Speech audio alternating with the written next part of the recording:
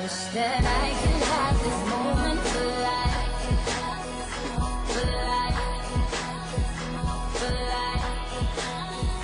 This is my moment, I just feel so alive.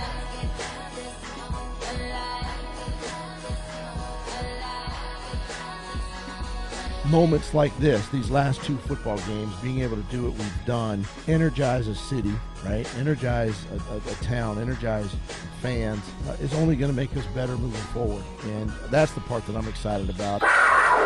No one thought we should be here, and we just kept believing, and it was really cool to be a part of, and it was special, and like I said, just the beginning. You know, I go back to April, and I told the team in April, I said, expect to play playoff games on the road in Cincinnati, Buffalo, and Kansas City. You know, I think that was this year obviously was huge for this organization, for our city, for just our franchise, you know, moving forward, and it kind of sets the bar of who we're going to be and what we're going to do moving forward, and that's the mindset, and we won't settle for less than that. And this won't be the last you guys hear of us. So we'll be back. This boy got a hit.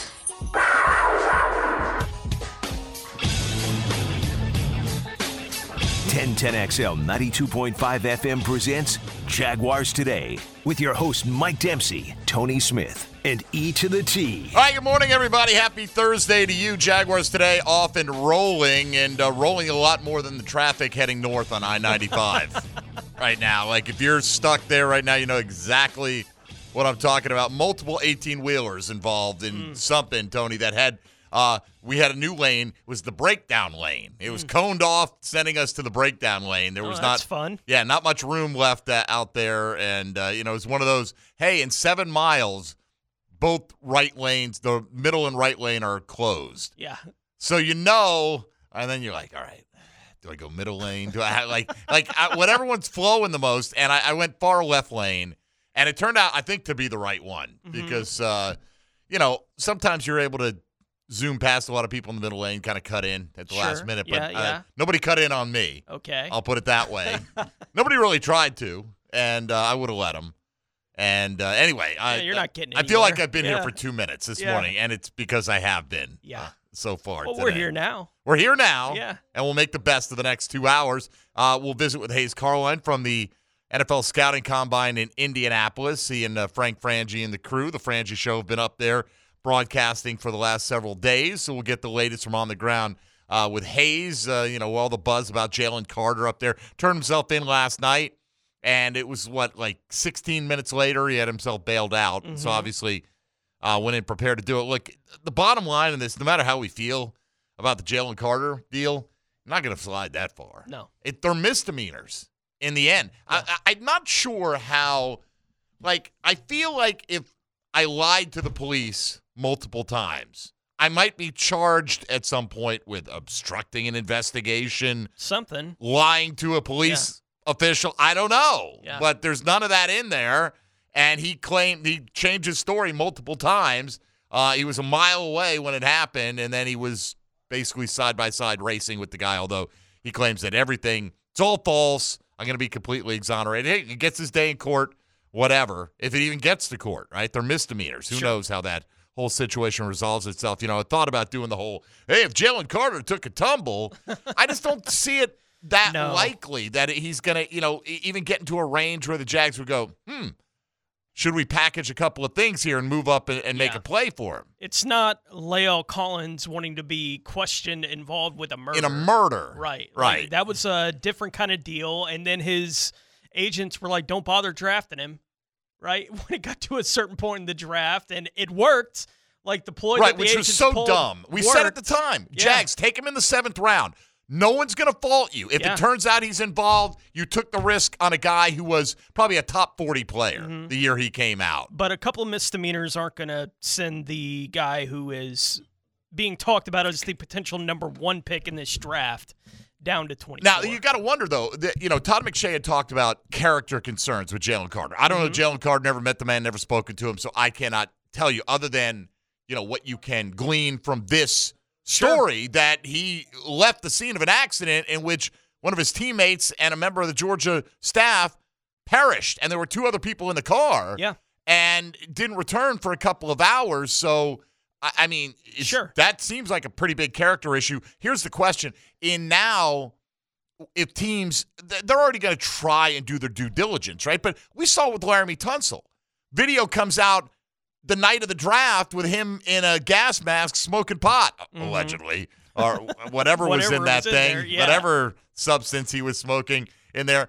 And because teams weren't aware of it, I don't think they were sure how far down the rabbit hole this went. Yeah. And you saw him slide from being like a top 3 player that year to, I think he went maybe 13th to Miami, something like that. So he slid out of the top 10. And I think now maybe you thought you did your homework on Jalen Carter. And now maybe you go back in and maybe there are other issues, you know? Sure. And here's the one thing where it may come into play for the Jags. And I know this is kind of, really picking nits here, but nevertheless. Well, they never do that in the draft. Well, I'm just looking at, here we are. We're 2 months away, man. We can talk about the same thing. Hey, should we draft the tight end at 24? Look, if Chicago really feels like Will Anderson and Jalen Carter are the 2 best players, and maybe you're a little bit torn, but maybe you're like, you know what, I'm okay if I have to settle for one of them, as long as I know I'm going to get one of those guys, right? Mm-hmm. And maybe they don't. Maybe they'll have a 3rd or 4th player graded in that group, or maybe it'll be different. Maybe Will Anderson will clearly be the best option in their mind. But now, if they were that close, and you start to wonder, is there anything else in Jalen Carter's background? Like, I've got these 2 primo prospects. Okay, well, here's the problem. Indy's at pick 4, and you're trying to play Houston and Indy off of each other, clearly, right? Division rivals. Indy come up, jump ahead of Houston, get the number 1 pick, get the quarterback of your choice. That puts Chicago back at 4, which then it's out of their control. Will Anderson can go to Arizona at 3, and, it may not matter. I don't know what Chicago's board is like. I'm just saying, in the world where those were your top 2 players, and they were so closely bunched that you would have been happy with either one in a scenario where you move back a few spots, maybe you're not so happy now. Or maybe you become less enchanted with that idea if you learn more about this circumstance. Could that be enough to make Chicago want to maybe only deal with Houston, and only drop down to the number 2 pick to assure themselves of getting Will Anderson? That doesn't look, again, in the end, somebody in the AFC South is likely to have their choice of any quarterback in the draft. Yep. Right? I mean, whether it's Houston or Indy, I doubt, not impossible that a team could jump both of them and trade up to the top. But I mean, that's the one small impact it might have, maybe making Chicago a little more reluctant to deal back out of a range where they can assure themselves of getting who they feel is the top player in the draft. Maybe, or maybe they're still completely confident that Jalen Carter should be that guy, so they feel like, you know what, we think he might slip to 8. That becomes the window for how far we can go down. Now, at this point, that's gambling. Right. Or right. Maybe you feel Jalen Carter, maybe you feel like Will Anderson would have been the consolation prize. Sure. And that you're like, all right, if they want to, if we move to 4 and they take Will Anderson, maybe they'll be afraid of it. Yeah. Right. I'm just saying that's one scenario, though. Certainly everyone we talk to about the draft, the Tony Paulines and those guys of the world for the next, several months, one of the questions we're going to ask is, how far does he slide? Right? Like, how far realistically does he slide in the first round of the draft at this point? Is it from 1 to 5? Is it from 1 to 10? Is it beyond that because of whatever's going on? And, guys like Pauline and the news guys who are more plugged in on how the league is talking about these kind of things can give us an idea of what that may look like long before we get to the actual draft. Right now, the NFL world is still just reacting to a pretty wild story. For a guy who is the number 1 pick potentially in the NFL draft to have a warrant put out for his arrest at the combine. Right. Like, that's a crazy story, and I think we're all trying to catch up to what exactly that'll mean for the NFL draft. All right, so we'll touch on that a little bit with Hayes Carline, among other issues coming out of the combine, including the moves the Jags have made in recent days to set themselves up for the start of the league year, about 2 weeks away from right now. Also, the NFLPA put out a report card where they surveyed 1,300 players about the state of affairs with their various teams. The Jags fared very poorly in this. Now, are there reasons to believe that this is going to change with the new facilities that they're working on? Yes. But for right now, the Jags not exactly shining in a lot of the categories that the players were asked for feedback on. So we'll get to that coming up today. John Shipley did an excellent piece at the Combine. I don't want to hear anybody, if you like Ship and you like this piece, then you can't go, I don't believe in anonymous sources. This is how journalism gets done. I'm not claiming to be a journalist, right? I'm not Mr. Anonymous Source guy trying to build a story. Shipley is a journalist. He's out there, and he's talking to people off the record, so they will give him, or anonymously, so they will give him information without having to attach their name to it. Because you hear it all the time. Well, if you're not going to put your name on it, I'm not going to believe it. There are reasons why people would not give you the right to use their name. Yeah. You know, when weighing in, particularly you're weighing in on another team in your conference. Your GM stood at the podium 2 days ago and said, I'm not going to get into any details of our board. You know I'm not. Right? Of course. When asked about, how do they have it ranked around 24, he's like, I'm not getting into any of that. I'm not helping anybody else out, right? It's the same kind of idea. Why would the only way to get this kind of information that Shipley got is, look, I'm not going to put your name on it. Right? I'm not going to put your name, and I'm not going to hear Trent Baalke saying this. Trent Baalke may, to one of his media friends, comment on a player that he doesn't think, like maybe the quarterbacks or something like this, but doesn't want his name attached to it. I'll put your kind of loose job title and which conference you're in, right? Like that kind of, which is basically what Shipley did. NFC Scout says. Right, still there's plenty of scouts for every team, and there's, 16 teams in the conference. It's broad enough that it's not you. Yeah. So, anyway, I thought he did a good job getting some background info, thoughts on what the Jags have done, what they're doing, and other issues. So we'll get through that a little bit today as well. We always invite you to be a part of the program at 641-1010, both on the phone lines and the text line designed by Lifetime Enclosures. And, of course, hit us up on Twitter today. Tony posted the poll. I reposted it. The Chad and Sandy real estate question of the day was your current satisfaction level with the job that the Jaguars GM Trent Baalke is doing. A, you give him an A for Baalke Masterclass. Give him a B because you think he's been really solid. C means he's adequate. And a D or an F means you want him gone and you're not happy. And I shouldn't even say it out loud, right? I'm just curious how many votes we will get before we get the first D or F, where if we ran this poll 14 months ago, would we how long would we have waited to get anything above a C? Right?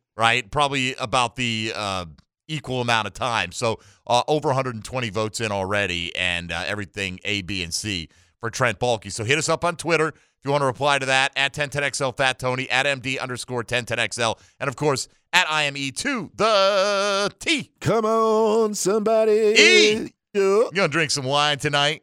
Yeah. And eat some good food tonight? Yeah. Yeah, gonna do those things. That is on the agenda. Gonna raise awareness for the Tom Coughlin J Fund tonight. First and foremost, yeah. You know what? Yeah. All these wonderful things.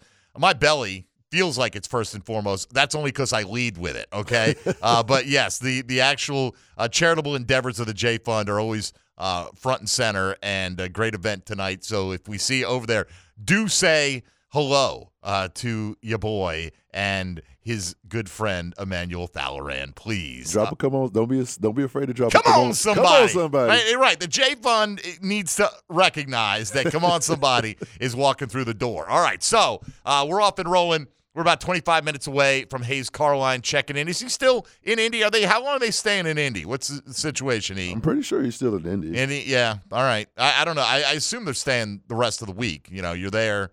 But I don't know. I don't run this place, man. So I just show up, hopefully at least 2 minutes before we go on the air, thanks to the lovely traffic on I-95. Hope everybody's safe out there on the roadways. We'll try to keep you entertained, talking Jags and the rest of the NFL for the next 2 hours with Tony Smith and E.T. I'm Mike Dempsey. This is Jaguars Today on 1010XL and 92.5 FM.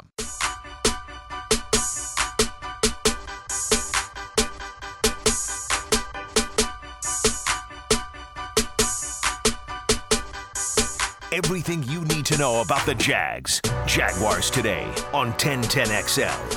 All right, it's fun to watch the major NFL information mouthpieces go to battle, right? There's a real synergy to it. They're fed a lot of this information. It's not like I don't believe Ian Rappaport is out there grinding, like calling up every single person. People call these guys, right? They want their story out.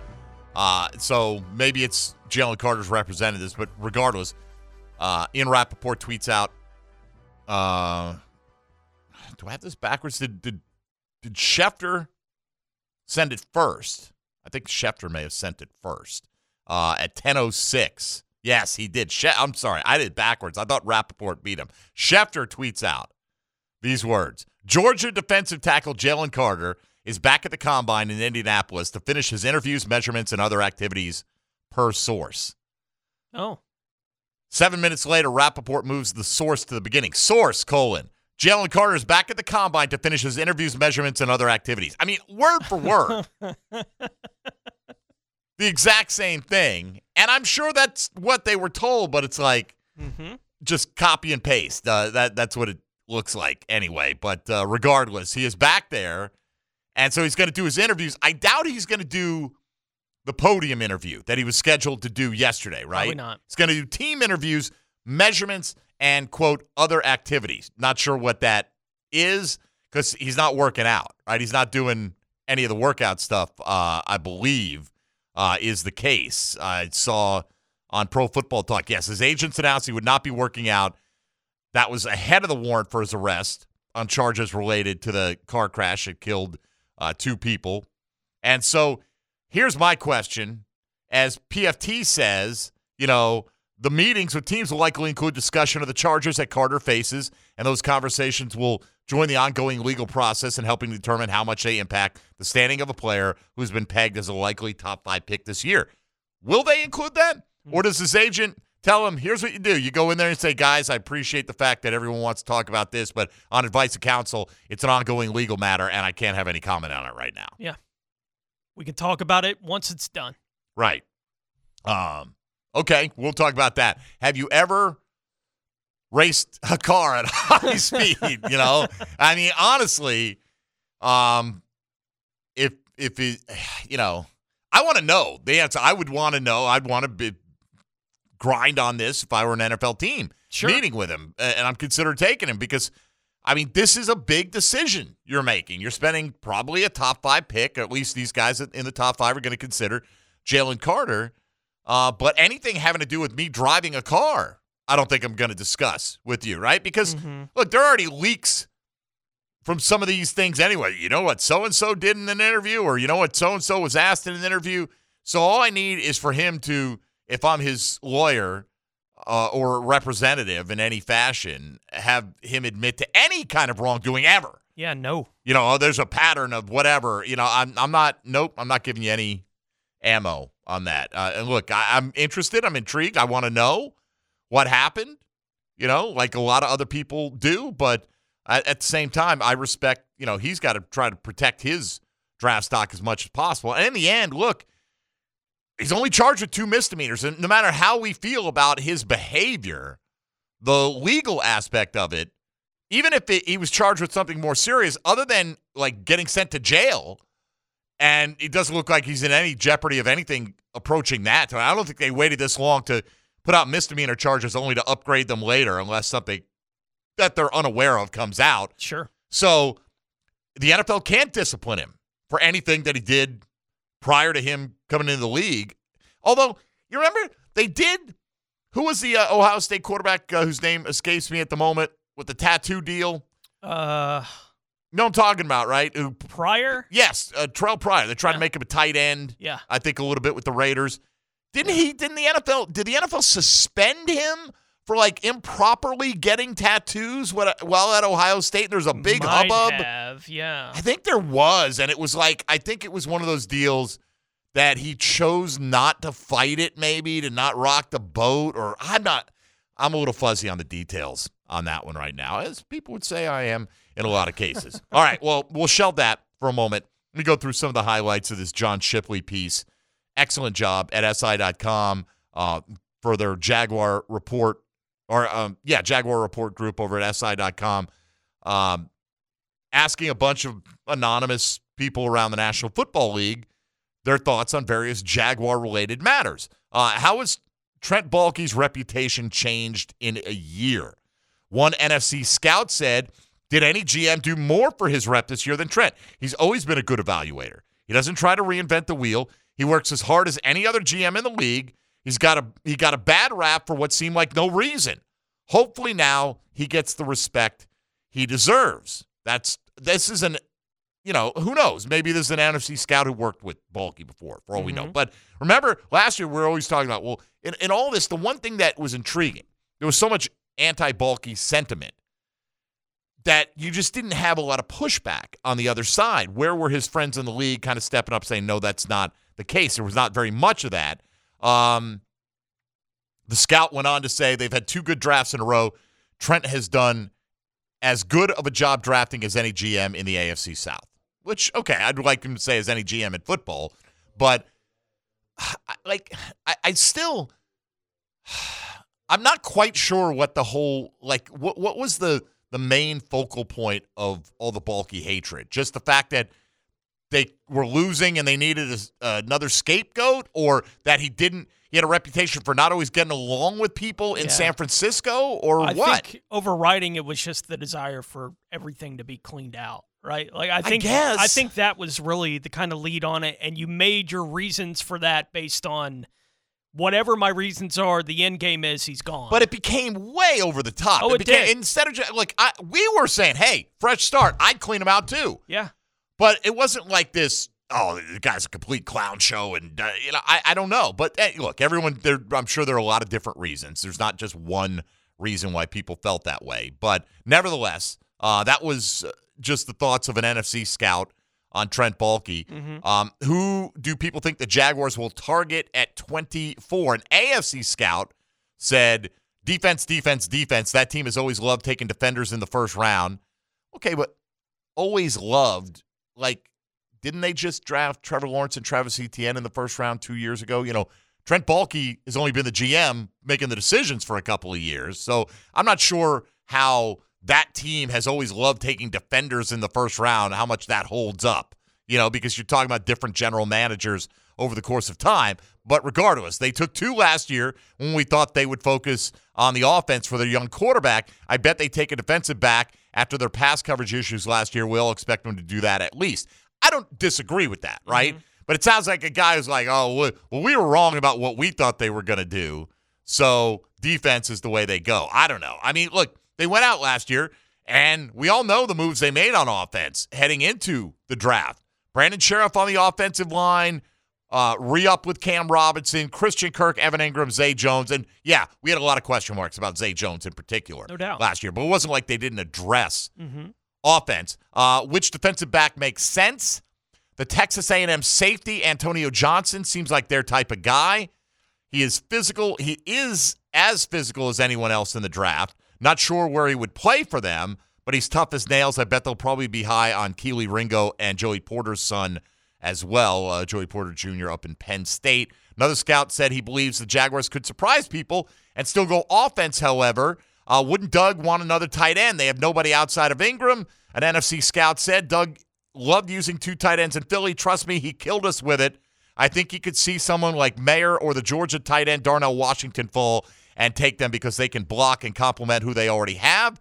We need a tight end. We have them circled as a team who we would be competing with for players. So again, this is an NFC scout, not necessarily anyone you're thinking of immediately, but maybe someone drafting somewhere in a similar range as the Jags who's looking to add a tight end to the roster and thinks that that's a likely position. You and I have talked about it a million times as recently as yesterday, Tony. Just, you had to look at the circumstances.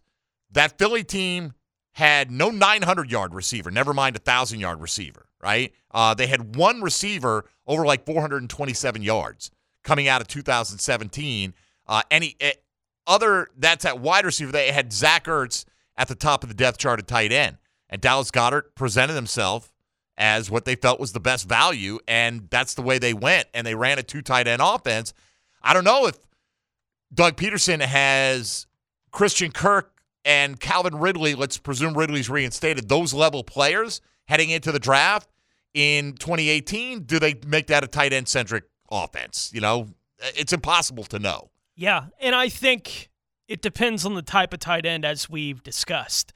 I think there's the possibility with a guy like Mayer, especially, that you could see the role that they would have for him in the offense, especially in 2 tight end sets, because he could take all those reps, right? He could take all of them because he can stay on the field as a blocker anytime that you want him to. Sure. And you can keep Ingram on the field at the same time. I don't think a lot of the tight ends in the draft are necessarily that, right? Like the Kincaids and those types of guys, I don't think fit where the Jags are drafting at 24, as well as a guy like Mayer might. And I think there's the chance that the Jags get on the clock at 24 and Mayer's the highest drafted player they have on their board.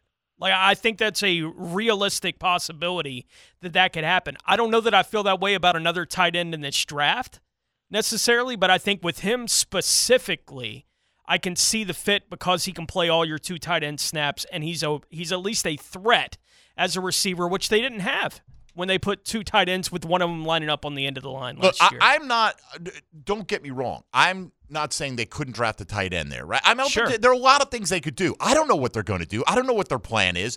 But just if your argument is Doug used 2 tight end offense in Philly, yes, he did. But you got to look at the circumstances of why they went that direction, right? It's not like we got to go out there and build this tight end room up until it's ridiculous, and this is going to be our focal point. By the way, Doug Peterson also saying this week, feels like the Jags right now are further along heading into his second year here than Philadelphia was heading into their second year under Doug Peterson, which, of course, was the year they won the Super Bowl, right? Which is, of course, when their young, highly drafted quarterback played like an MVP and then got hurt. Yeah. So that means C.J. Beathard will have a statue outside TIAA Bank Field. Dial it up by the start of the 2024 season. All right. Also, I got a lot of other things I want to get to. Just thinking about yesterday, we're talking about the pride of the Jags, right? Tom Coughlin. We were talking more about the players aspect of it, right? And we went down a little bit of a rabbit hole. Obviously, Tom Coughlin, next deserving guy to go. Maybe more deserving than, maybe should have already been in there, right? But in the comparison between Wayne Weaver and Shad Khan, and it was like, in defense of Wayne Weaver, I didn't want to make it, the record is what the record is. Wayne Weaver, in his tenure as the owner, the team had a winning record overall. Shad Khan, they're woefully below 500, right? Yeah. That doesn't mean that I don't think I want to make it clear. Because people have been calling us for years. Shad Khan doesn't care about winning. He doesn't want to win. Doesn't care about winning. He wants to move this team to London. We've always been steadfastly like, nope. Don't believe that. Just don't believe it. If I didn't believe Shad Khan wanted to win, I don't know how I could do this job, quite frankly. So the effort has been there. The execution has been terrible with his hiring decisions for the most part. Now we think he's got it right. Look, I hope Shad Khan rips off enough seasons as the owner of this football team to match what Wayne Weaver did record-wise, because that would be phenomenal for this fan base, for this organization. And in the end, it'll be a great debate one day. Here's Wayne Weaver's record. He is the guy that brought the team to Jacksonville. Shad Khan, in his tenure, the Jags won a Super Bowl or more than one. Right. Now you can have a real fun debate. No doubt. So let's get to that point, is kind of the point, and that's where we're all pulling. More from John Shipley's column at Jaguar Report a little bit later on. We'll welcome in our own embedded Jaguar reporter, the Hammer, Hayes Carlyon, coming up next as we talk Combine and your Jacksonville Jaguars right here on Jaguars Today on 1010XL 92.5 FM.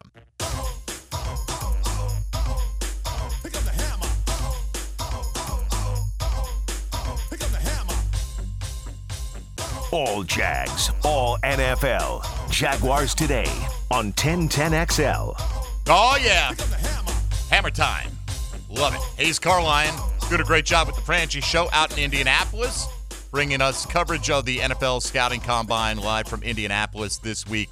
And he joins us here on Jaguars Today. Hammer time. What's up, Hayes Carlyon? Gentlemen, how are we this morning? Excellent. We're doing very well. Good. I turned myself into authorities, but Tony bailed me out within the half hour. So and we have commenced our football activities. Yes. Isn't that nice? Yes. And now the legal process is always such a fast-moving machine. I will not be working out today, Hayes, but I am conducting the interview portion of my program now with you. So that works out great for us. Let's just start there because that's a big story at the Combine. Look, when the dust settles, no matter how we feel about what Jalen Carter did, he got charged with 2 misdemeanors, Hayes. I don't think this is going to drastically cause him to tumble down the board unless more things come out now that teams dig into him deeper, that kind of put a bigger package of character issues together. I don't think this, as egregious as this may have been, leaving the scene of an accident where people died, the legal ramifications are such that I don't see a Jalen Carter tumble like outside the top 10. How about you? I don't either. I think the way you phrased it is perfect. Unless there's a package of transgressions here, I think if this is it, not that it isn't serious, it's concerning, but I don't think, unless either this case gets more legally serious for Carter, or unless something else arises, I think he's still a top 5 pick. Hayes, you've been going to the Combine for several years now. There's been breaking news while you've been there before, but I don't think it's ever been at this kind of level. What was the reaction like up there in Indianapolis as the Jalen Carter news was happening? It was really bizarre because everything just came to a halt. Jalen Carter was supposed to speak at 10:30, and the news broke about 9:50. So the 10 a.m. group of defensive linemen and linebackers, all of a sudden, they just weren't there. And the league was obviously briefing them on what had happened with Carter and basically saying, look, you guys don't have to talk about this, but you probably are going to be asked about it. So we just wanted you to be aware of it. So there was about a 30-minute delay where all of a sudden there were no prospects coming out, and then everything resumed. And obviously Carter didn't meet with reporters. So it was bizarre for sure, the timing of it.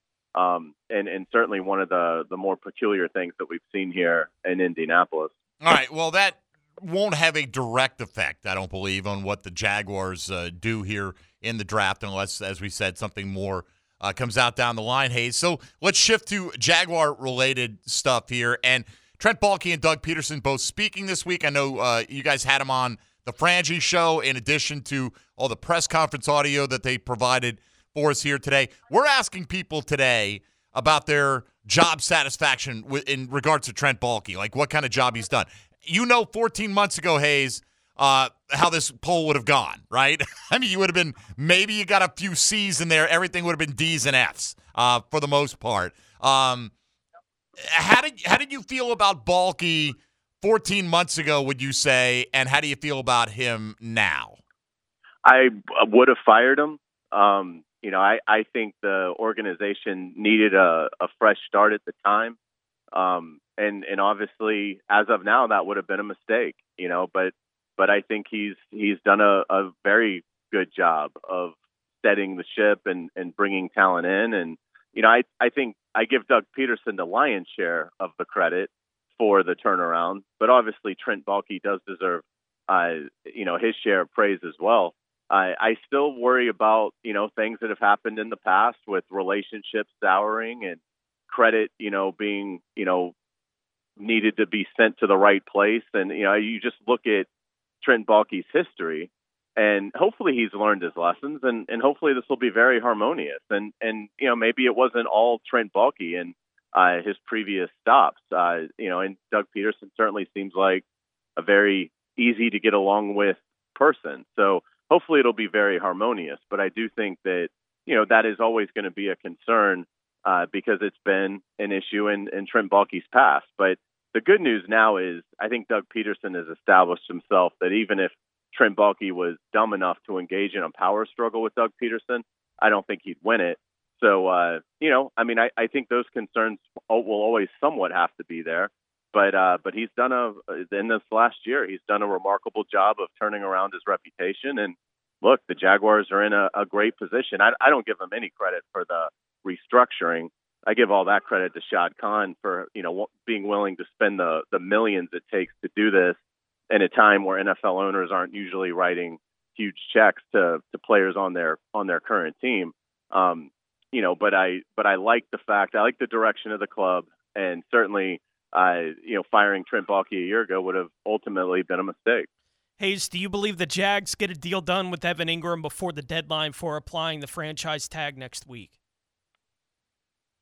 I think they will. I don't think the Jaguars will end up having to use the tag on I just don't think they'll employ it with anybody. So I'll say they get a deal done with Evan Ingram prior, but really it's become an issue of they're not going to tag Jawaan Taylor, and they're obviously not going to tag Arden Key.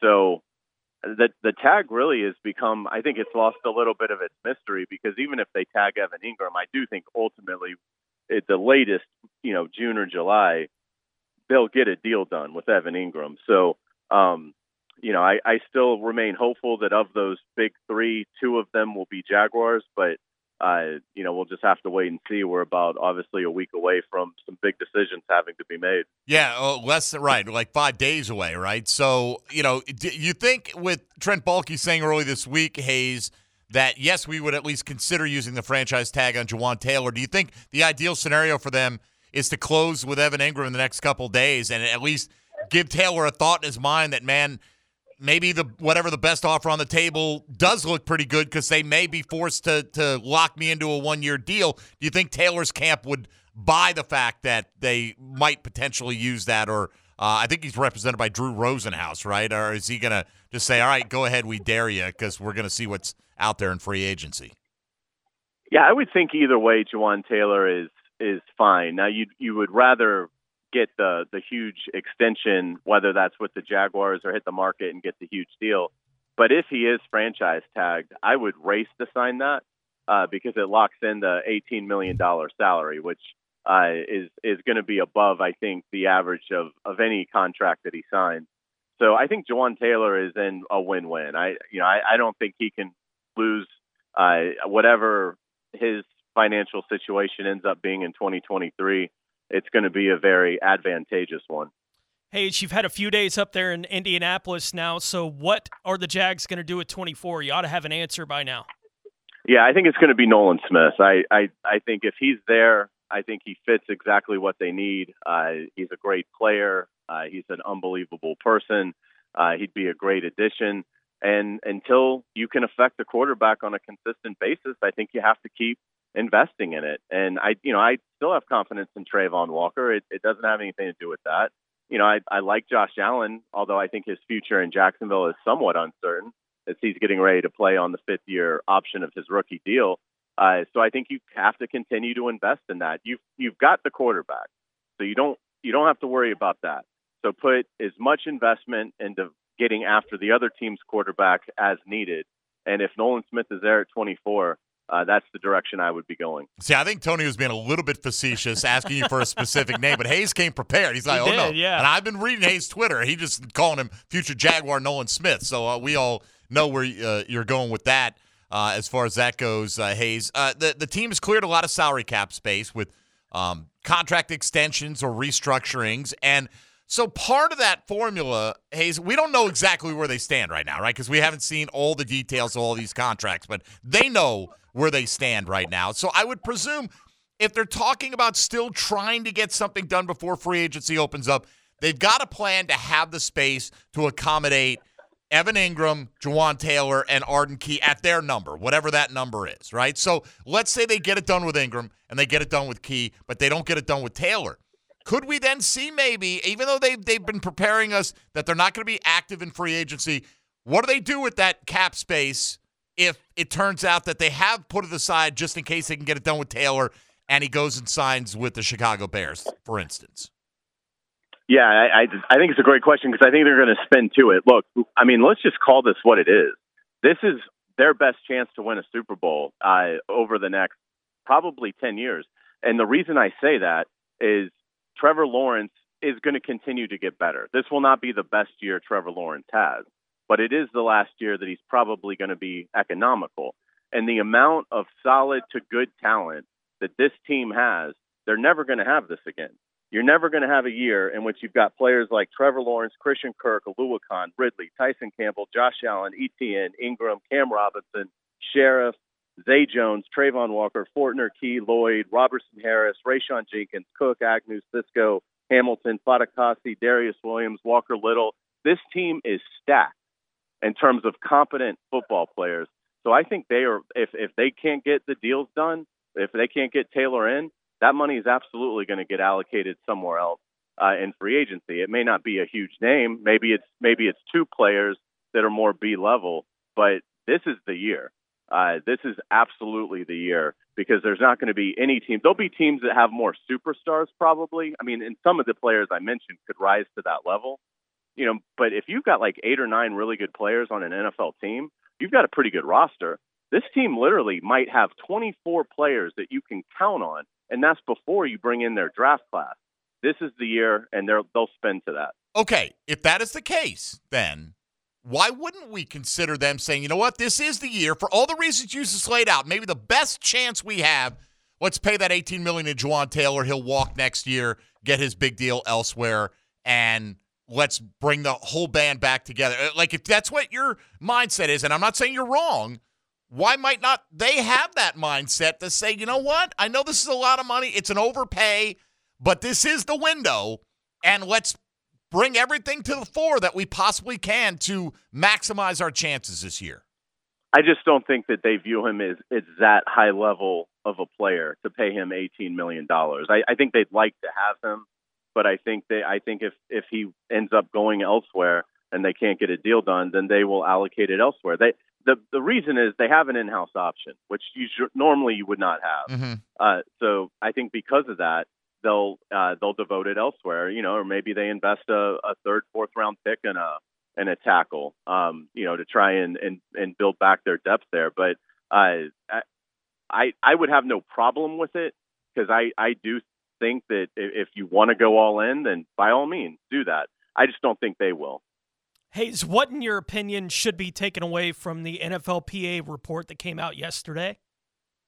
Nothing. I mean, I would put no stock in that. First off, they're getting ready to open a facility in June that's going to completely address a lot of these issues anyway. So, yeah, I mean, if they weren't building the Miller Performance Center, then, maybe it would give you cause for concern. But, I mean, didn't pretty much every team kind of get bashed? I mean, it seemed like, I didn't go through the whole thing, but it seemed like most teams got pretty bad marks, and certainly there were concerning things in there. But I think the fact that they're getting ready to open a brand new facility alleviates a lot of that. I don't think the Jaguars have to worry about losing players because of this report. Hayes, what's on the docket for the Frangie Show for the next few days? Yeah, it's going to be fun. We've got a lot of great stuff coming up today. I had a chance to talk to Matthew Berry about the Jaguars and all the fantasy ins and outs of the Jaguars for the coming season. So that was a lot of fun.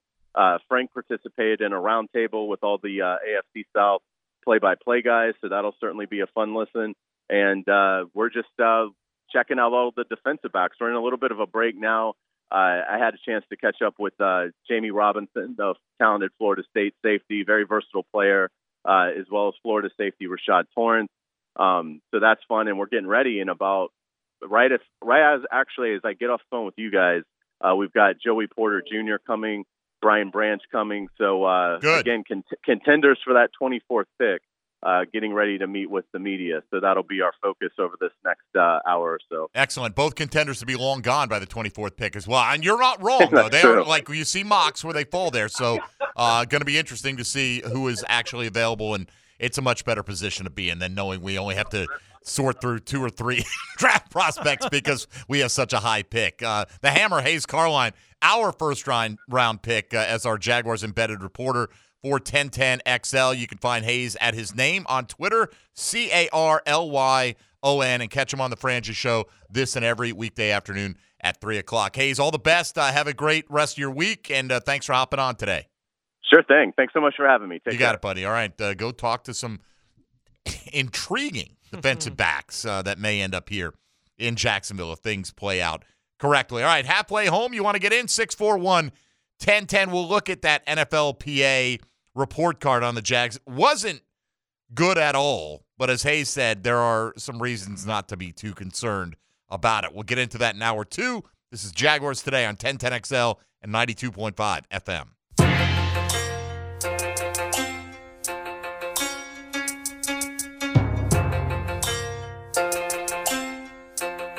You've got the quarterback, so you don't have to worry about that. So put as much investment into getting after the other team's quarterback as needed. And if Nolan Smith is there at 24, that's the direction I would be going. Hayes planting the flag on Nolan Smith. It has been for a few days, by the way, out there. So you heard it here first. If, in fact, Nolan Smith becomes a Jacksonville Jaguar, Hayes had it all pegged. I wonder, I don't see him in the first round in too many mocks. That doesn't mean he won't end up there, right? I mean, mocks they're fodder, all right? They're hypothetical looks at one person's point of view about what teams might do, and we all know one or two picks going off the rails early throws everything kind of out the window. No doubt, yeah. But, what are we going to – we're not going to sit here and let's recap Week 5 of the 2022 season. Tony, remember how glorious that was? Another single-score loss for the Jacksonville Jaguars. Yeah. No, we're gonna try to speculate and look ahead. Yeah, I remember the year I got to go to the Combine was Miles Jack was a second-round pick for the Jags that year. And I remember being up there and – bugging everyone I could about what's the medical eval, like all those kind of things. Now it's like, what's everyone saying about Miles? What are they saying? Because I thought, look, I would have taken him in the first round. Would have been fine with it, right? At that point, and I was showing people like highlight video. I was like, look at this guy, like kind of what Hayes is doing with his guy now. I got my guy. Now we just go through the next couple of months to see if anything changes my mind. Going through the process, but it's such a crazy thing. Yeah. Miles Jack has never had issues. No. Right? I mean, it's going to be this degenerative situation. Wasn't he the one who brought up the term microfracture? And he did it like, I want to say he was the guy that put that out there.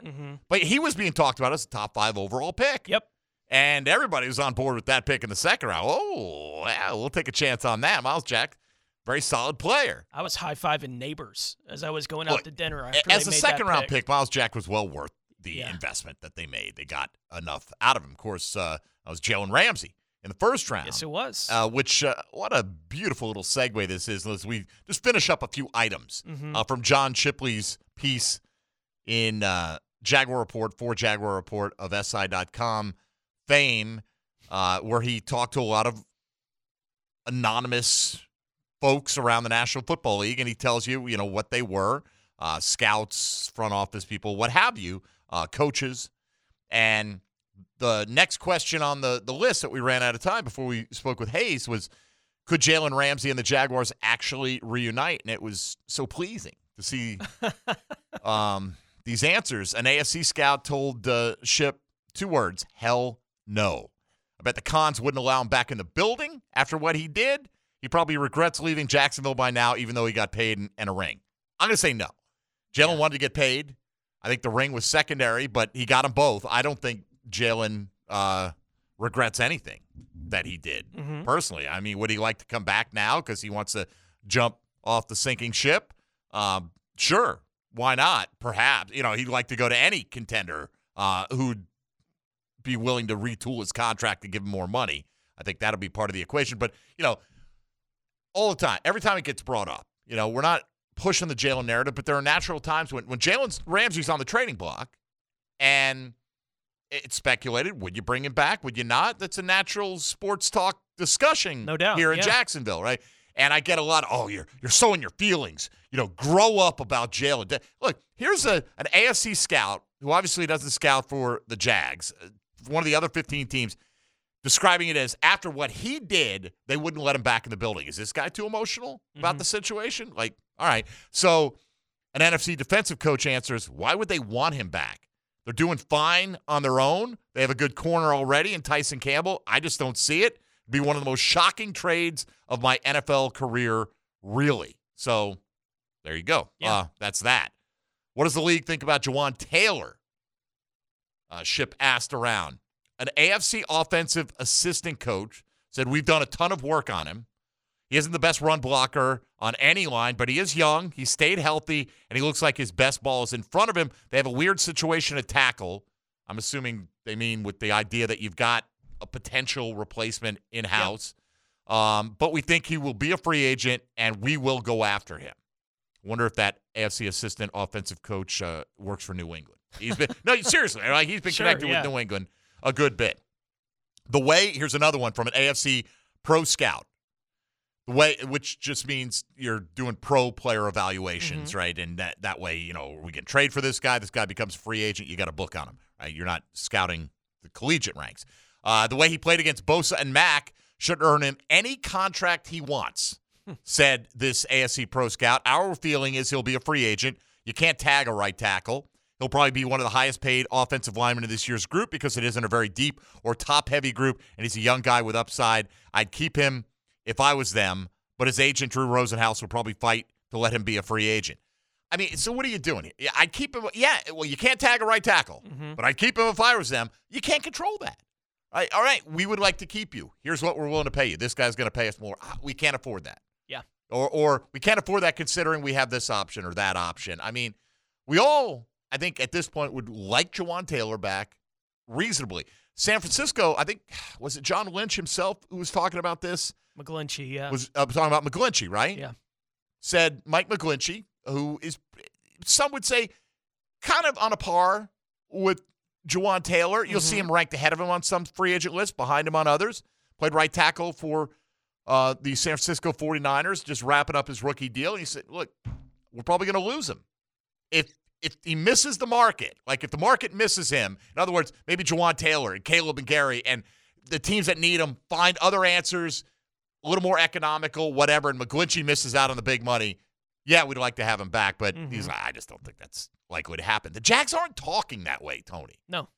About Jawaan Taylor. Still expressing some confidence or at least a path to getting it done with Taylor. And Hayes' point, I mean, about this being the window, and I get why, although I don't know if I 100% agree with it, because if the salary cap rises next year as much as they speculate, that can absorb all of Trevor Lawrence's new contract, and you actually have plenty of cap space to work with. But you've got players under contract now that you know what you can, at least hopefully know what you can expect out of them. If that's the case, and this is an all-in kind of year, and why not us? So what, now what? We're going to win the Super Bowl in 23. Could they make a one-year decision on Jawaan Taylor and just say, you know what, we'll let him walk next year? And, either maybe we draft a lineman in the third round, see if we can develop him into a long-term starter. Maybe Walker Little's your left tackle next year, and the rookie this year promotes himself to the starting lineup in his second year. Maybe. I mean, crazier things have happened. I'm not saying this is what I expect, but I think you have to at least consider it, right? Well, and I keep landing on how off I was on the evaluation of Cam Robinson in the team's eyes compared to mine. Yeah. And I just keep reserving that they feel differently about Jawaan Taylor than I do. Because I look at him and I just see he's an okay right tackle.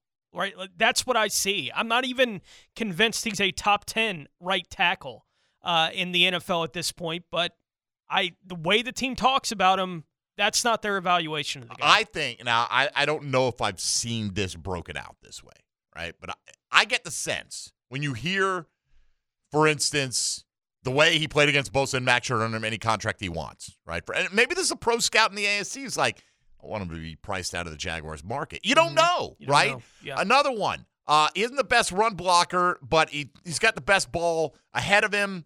We will go after him. I wonder if you just broke it down, right tackles by pass protection. I'm not talking about a PFF grade. I'm talking about an NFL professional evaluation, grade, right? Rank the right tackles by how well they protect the quarterback. Where would Jawaan Taylor fall on that list? Is it conceivable he might be like top 25%? You know what I mean? I mean, because everyone raved about that aspect of his game this year, right? And, okay, traditionally, you're looking for your road grading run blocker at right tackle. It's not today's NFL. Guess if you're Mike McCarthy, he wants it to be. That nasty Kellen Moore, we got him out of here. All he wants to do is score points, Tony. I don't. I want to run the ball. Mike McCarthy. I don't know.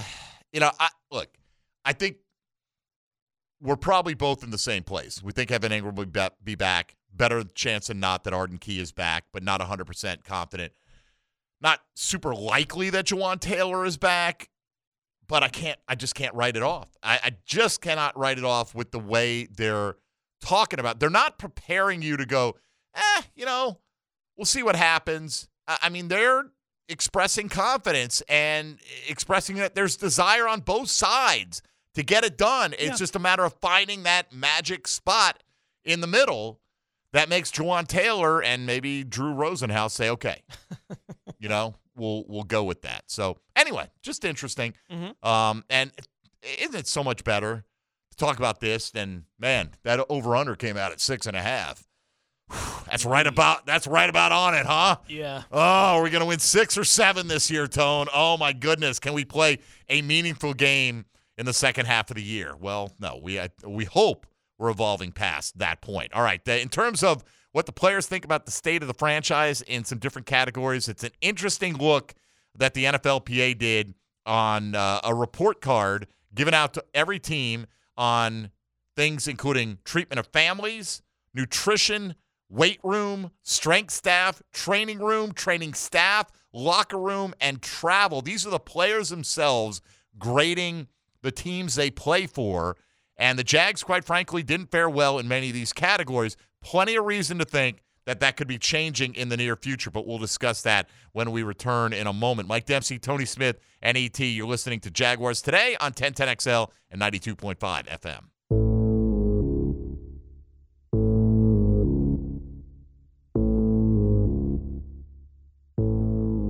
I mean, let's just call this what it is. This is their best chance to win a Super Bowl over the next probably 10 years. And the reason I say that is Trevor Lawrence is going to continue to get better. This will not be the best year Trevor Lawrence has, but it is the last year that he's probably going to be economical. And the amount of solid to good talent that this team has, they're never going to have this again. This team is stacked. Jaguars Today on 1010XL. I should have asked for latest update on Hayes Carline, Travis Etienne statistical projection. I'm thinking 2,700 on the ground. I don't even know if he's going to catch any passes, though, because he'll be too tired for running for 2,700 yards. Setting a record that'll never be touched. I may be low on the projection right there. By the way, I don't need Matthew Berry. I've been drafting plenty. Travis Etienne's going between pick 18 and 30. Somewhere in the late second, early third round. Quarterbacks are going earlier this year, at least the elite ones are, and it's not uncommon in a 12-team league right now that have to spend a fourth-round pick on Trevor Lawrence, and that's in a non-Jacksonville-based league. You want Trevor. Yeah, you're going to have to decide how much you want Trevor Lawrence in your fantasy league this year. It's going to come down to that. Calvin Ridley's still going ahead of Christian Kirk in most of the drafts I've seen by about a round or so, and that's like a 5th to 6th round kind of thing. I think Christian Kirk's a fine value. I do too. At that spot. And Evan Ingram, back half of the top 10 among tight ends. Something right around there. Yeah. A little bit of uncertainty, although you can't find anybody that doesn't think Evan Ingram's back here in Jacksonville, including me and Tony and E and Evan, probably. I'm guessing. I'm not speaking for him. All right. Let's get to this report card. NFLPA asked players around the league, and 1,300 of them responded. So not everybody in the league here, right? That'd be not quite the full roster of 26 teams. That'd be like 6 complete teams didn't even vote, right? So you figure maybe 80% participation. That's pretty good. That's a lot of people voting on this. And they asked the players to rank their team facilities and coaches in these categories: treatment of families, food service / nutrition, weight room, strength coaches, training room, training staff, locker room, team travel. Okay, Start with the good. They like the guys that are getting them ready. The strength coaches got an A-. The training staff got an A. Okay? Yeah. Now, you can give A+ in this. But and it should be noted that all of these results are from last offseason. Correct. It's not anything that had to do with this year. Correct, which is a big thing because this is coming out of the Urban Miller era, and everything that went along with it. But still, coaches, no issue with them. Yep. Okay? Team travel was a B, tied for 15th. I mean, what do you want? I don't know what you're expecting here. We're not the Dallas Mavericks where we only have 15 guys and Mark Cuban has got us a Learjet. One, I think reading through some of the other teams' report cards in that kind of area, it was space on the flight, right, would be the thing that hits you. And when you're on the road, are players having to share a hotel room? Right? And there's still NFL teams that players are having to share hotel rooms, at least some of the players at the bottom end of the roster are. Well, they got to be on that. Let's see, 89% of the players feel like they have enough room to spread out. No roommates, a lot of first-class seats. So there you go. That's the Jags. Let's get to the bad stuff here. Support of players' families, an F, which tied for last. Okay? Overall, they're one of 14 teams that don't offer a family room. There's no players' wives had to breastfeed babies on the floor of the stadium's public restrooms. They said, look, do you need to go above and beyond for your players and their families? Probably so, right? If you want to be considered a first-class organization. I think all this is in the process of changing. I do too. One of 11 teams that do not offer daycare at the stadium.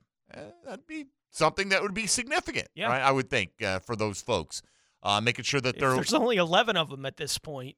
You don't want to be on that list of 11. Right. 2/3 of the league's already doing these things. And the post-game gathering area overall ranked 27th. So an F for treatment of families.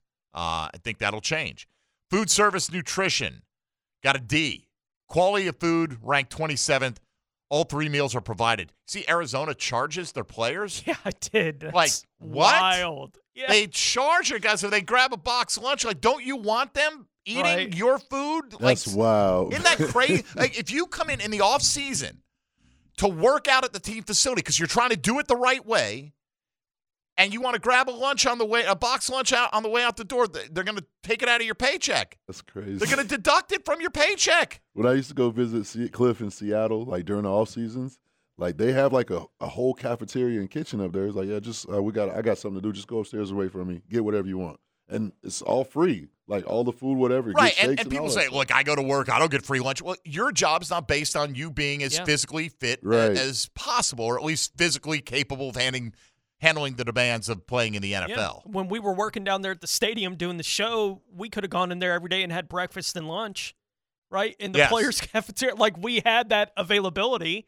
right? Like, that's crazy that they're charging players for the food. Yes, I absolutely ludicrous, but that's only it's one team in the NFL. I mean, this is like, you should want them. We know what is going into this food. Yeah. We know the nutritional requirements and allotments and all that stuff. This is the food we want you eating, and it'll cost you $17 or I don't know. Weight room, D+.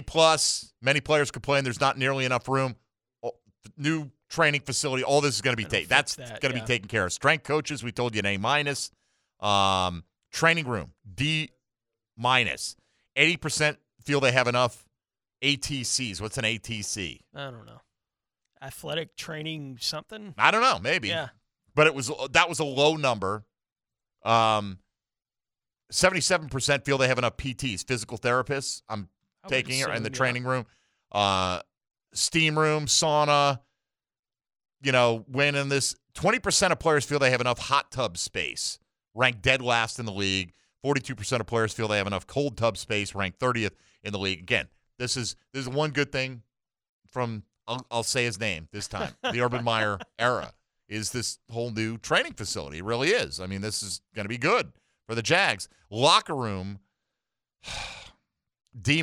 You look at the Jags locker room is sharp, I think. Pretty nice. I mean, LSU, right, or one of these collegiate ones where you got a bed and a TV and PS5 right there. Right, everything. I mean, it's a little over the top, some of these college ones used for recruiting, but the deadly rat infestation in the locker room and laundry hampers that lasted for 3 to 4 weeks. Now, that's just crazy. That is just nuts. 85% of players feel like they have enough space. Only 85? I don't know. I've been in that locker room plenty of times. I've been in plenty of NFL locker rooms. That one seems completely adequate. But some of these college locker rooms now are out of control. That could be it, right? Yeah. You're seeing that, and you're like, oh, this is what we get in the NFL? Yeah. What? Downgrade when they go to the NFL. That's because we ain't recruiting you, buddy. It's called draft pick. All right. So anyway, hopefully all this goes through the roof for the Jags in a positive way next year. Let's take a tour around the National Football League. Now, Gems Around the NFL, brought to you by Beach's Jewelry and Pawn in Jax Beach. Green Bay quarterback Aaron Rodgers says that he will have a decision about his playing future soon after finishing up his darkness retreat, but no announcement yet. Detroit general manager Brad Holmes said at the NFL Combine this week that there is mutual interest between the team and pending free agent running back Jamal Williams and getting a deal done. Williams led the NFL last season with 17 rushing touchdowns. Baltimore Ravens general manager Eric DeCosta said on Wednesday that wide receiver Rashad Bateman is doing really well in his recovery from a broken foot that limited him to just 6 games last season. And Los Angeles Chargers wide receiver Keenan Allen is a pending free agent, and Chargers general manager Tom Telesco, when asked about whether Allen has a place on the Chargers roster going forward, answered, quote, he's our Andre Reed. He's our Charlie Joyner. He's an incredible football player. We have a great quarterback, and we need weapons around him, end quote. So certainly sounds like they have some kind of plan in place to keep Allen there. Hands off, get your own. Oh, no, that was Cincinnati with T. Higgins. Cincinnati, yes, same sentiment, however. Find your own. Should have mentioned when we had Hayes Carline on. Hayes' appearance with us brought to you by Superior Fence and Rail. And we appreciate those guys. Great sponsors of 1010XL. So Hayes has been bringing you great coverage, and you'll have continuing coverage all day long with the Frangie Show live out in Indianapolis and checking in as Hayes has been doing. I know he was on the drill this morning as well. And again, presented by Superior Fence and Rail.com.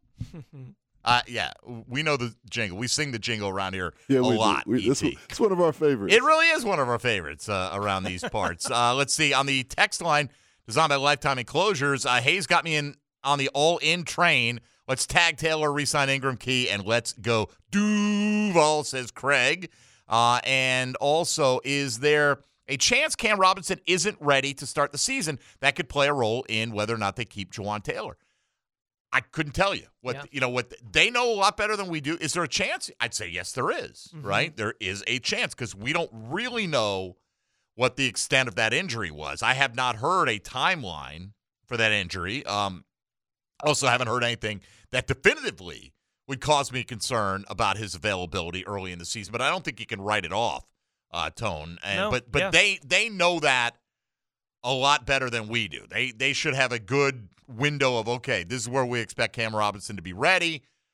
They also know how they felt Walker Little played in competition for the right tackle position last year, and that can factor in as well.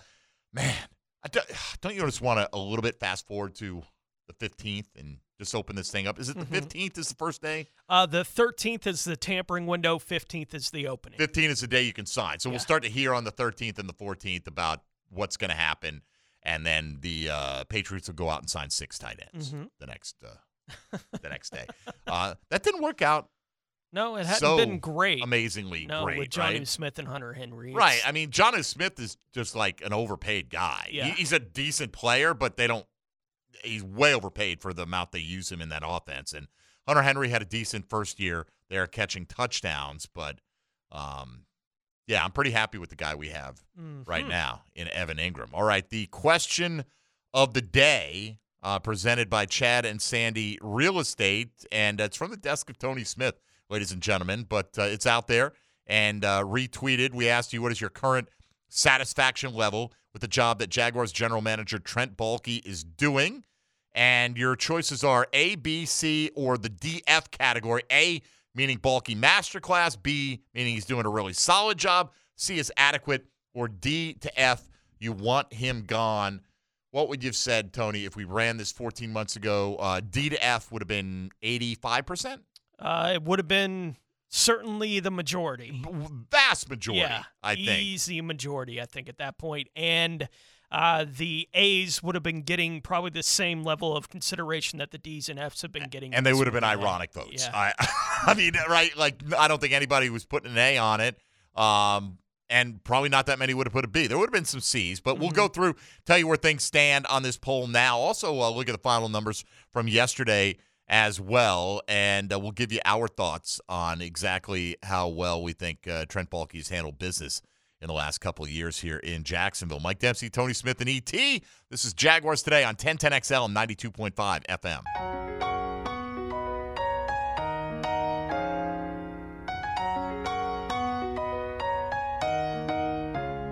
Everything you need to know about the Jags. Jaguars Today on 1010XL. All right, hope you got your tickets for the Tom Coughlin J Fund charity wine tasting event tonight. And if so, hopefully I'll see you there. Hopefully E.T. will see you there.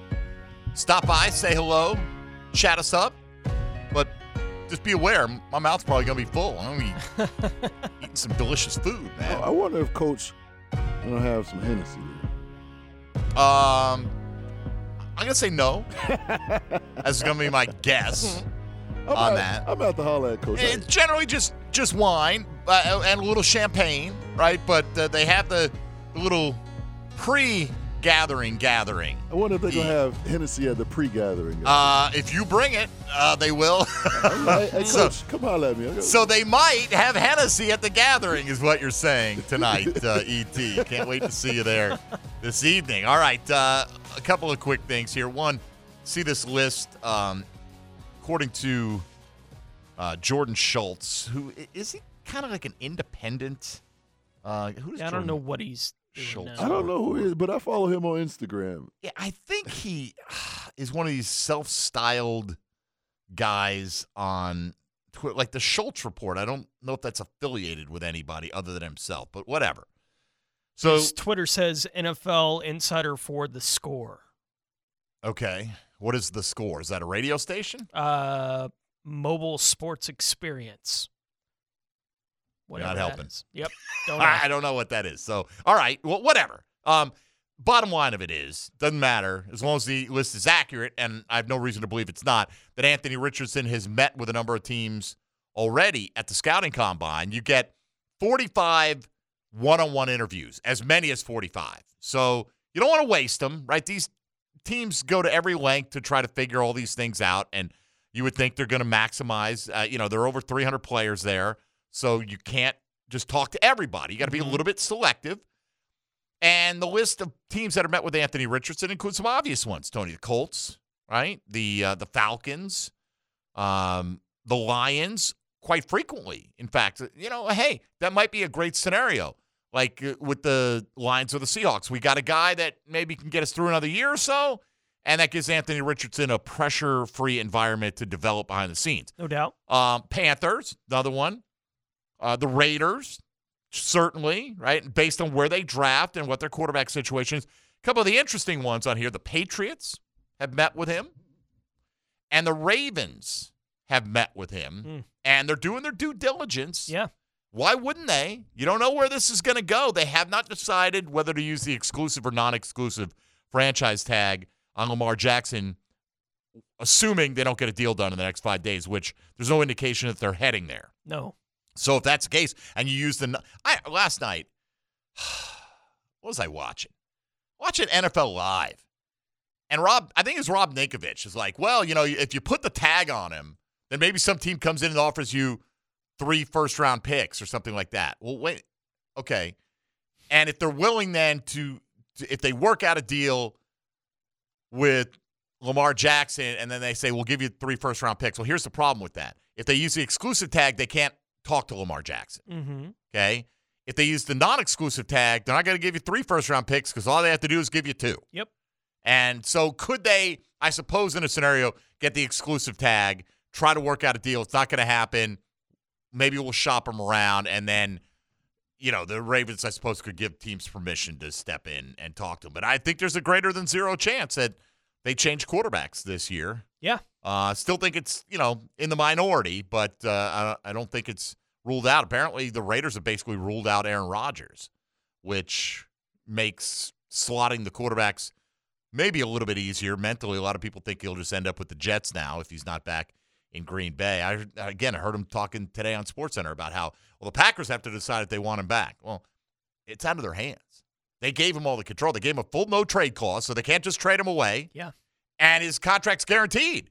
So if he shows up, you don't have to play me, but you got to pay me. So anyway, man, isn't it nice having Trevor Lawrence as a quarterback of your franchise? Seriously, you don't have to worry about any of this nonsense. Yeah. Can we upgrade? Is he good enough? Do we have enough team around him? Can we have this great defense? If we have a top 3 defense, can we go deep in the playoffs and carry our quarterback and hide his mistakes? And maybe my favorite moment of the John Shipley article that we've been talking about through the morning when he was asking people around the league about Trevor Lawrence, right? And one AFC scout told him Trevor was more raw coming out of Clemson than people thought. Yep. That system didn't prepare him for the NFL, and then he had to deal with Urban as a rookie. The way he played at the end of the season is how we graded him coming out of Clemson. He can make every throw. He is smart but aggressive at the same time. He rarely makes the same mistakes twice, and this is the part that'll get you excited. I think he will have an MVP in the next 5 years. Did he say next 1 year? Yeah. That would get me excited. But no, obviously, that is great to hear, and I think that's where, you see all these lists now coming out. Trevor's a top 6, 7 quarterback in the National Football League in a lot of people's minds already, and you look at how much has changed in 12 months, that as much as anything. Yeah. I mean, you could have said, I projected him to eventually be that, but he wasn't that after his rookie season, and he's taken a major step forward. Let's hope he takes another one. Yesterday's poll question, which of these players do you think the Jags will have on the opening day roster? Arden Key getting 46.8% of the 440 votes. 27% said both Key and Taylor. 15.5% went with Taylor alone. And 10.7% thought they'd bring back neither. They'd be unable to retain either one of those. But bottom line, if you 42.5% think Taylor will be on the team is how you look at it, either with Key or without Key. Yep. So that's how that goes. Let's take a look at today's poll through the eyes of a 10-10 take. 10-10 take. Now, Mike Dempsey's 10-10 take, brought to you by Northern Tool. Start solving your projects today at northerntool.com. We're made for this. All right, the question of the day, what is your current satisfaction level with the job Jaguars general manager Trent Baalke is doing? I gave him a B, like many people did, really solid. It's not perfect, and, it was a great turnaround, but you're looking at the total picture, it's trending in a really good direction, but I'm not ready to give him an A overall. And I get it.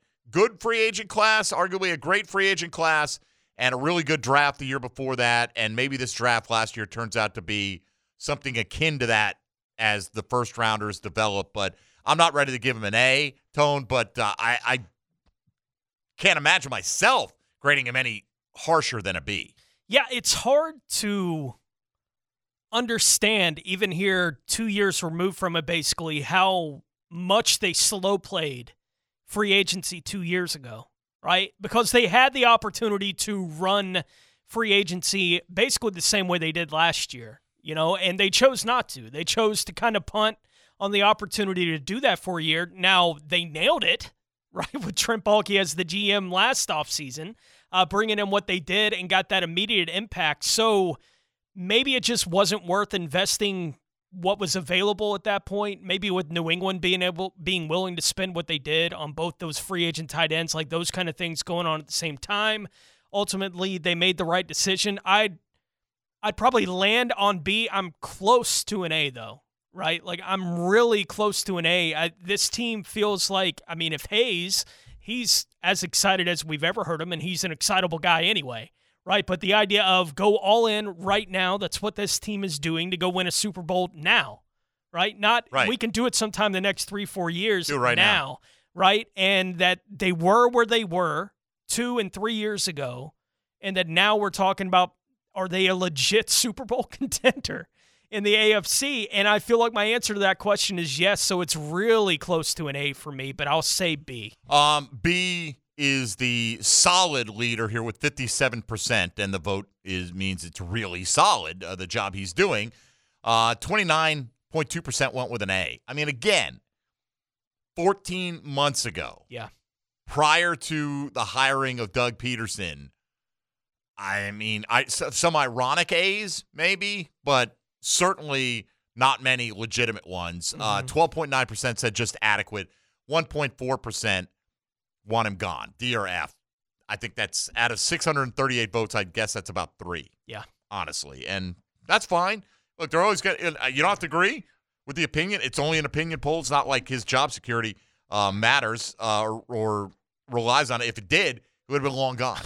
He never would have had the chance to ask that question today. So with that, let's be happy that things are trending in a good direction. And let's trend on over to XL Primetime. Now, the 2-minute drill, brought to you by Tire Outlet. keeping the rubber on the road with wholesale prices and premium service. Tire Outlet, Jacksonville's largest locally owned automotive repair shop. Big Sirs in the house. What's going on? How are you? Doing great. Yeah? Yeah.